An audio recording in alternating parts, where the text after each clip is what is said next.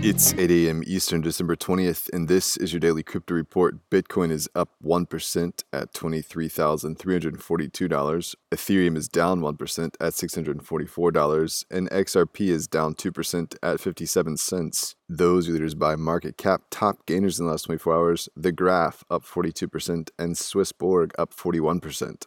Today's episode is brought to you by the digital marketplace Ungrocery. If you've ever thought about who your food comes from, Ungrocery is the place to shop. Join the food people online at ungrocery.com. Well, Bitmain is set to end their year-long power struggle by spinning out business lines. Co-founder Wu Jian is going to step down from Bitmain's miner manufacturer business as part of the spinoff. Wu and Zhan Ketuan have been negotiating the deal since September. Colin Wu, former PR manager for the company, detailed that the two sides have reached temporary terms on December 16th. Zhan apparently is pledging his Bitmain shares to leverage $600 million and buy Wu out.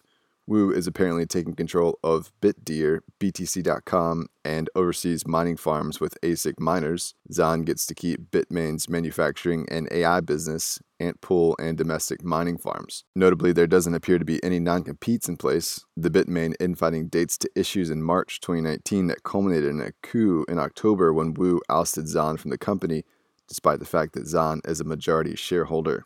Well, Pantera Capital has detailed that its ICO fund performance is up 362% year-to-date, and an investor letter to the firm said, "We believe we are still in the early innings of a potential multi-year bull market fueled by strong macro tailwinds and growing fundamentals and the underlying technology."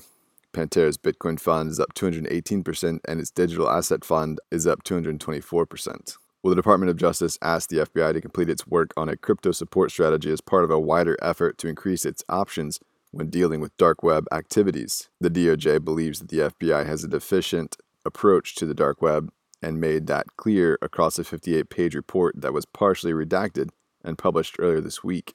And at the end of this week, the Treasury Department suggested a new rule for U.S.-based cryptocurrency holders that would require users to comply with KYC requirements when transferring crypto holdings from an exchange to their own personal wallets. That's funds moving from a centralized exchange to a private wallet if the amount is over $10,000 in one day. The exchanges would also need to submit and store records involving such transactions with a total value over $10,000 in a given reporting period, or just maintain records of transactions over $3,000. In their press release, the Treasury said the rule would close loopholes in virtual currency transaction reporting. If you're interested, you can give feedback to the agency. And finally, Bitcoin briefly broke above $24,000 yesterday, setting a new all-time high. Bitcoin's year-to-date percentage gains have grown to over 225%.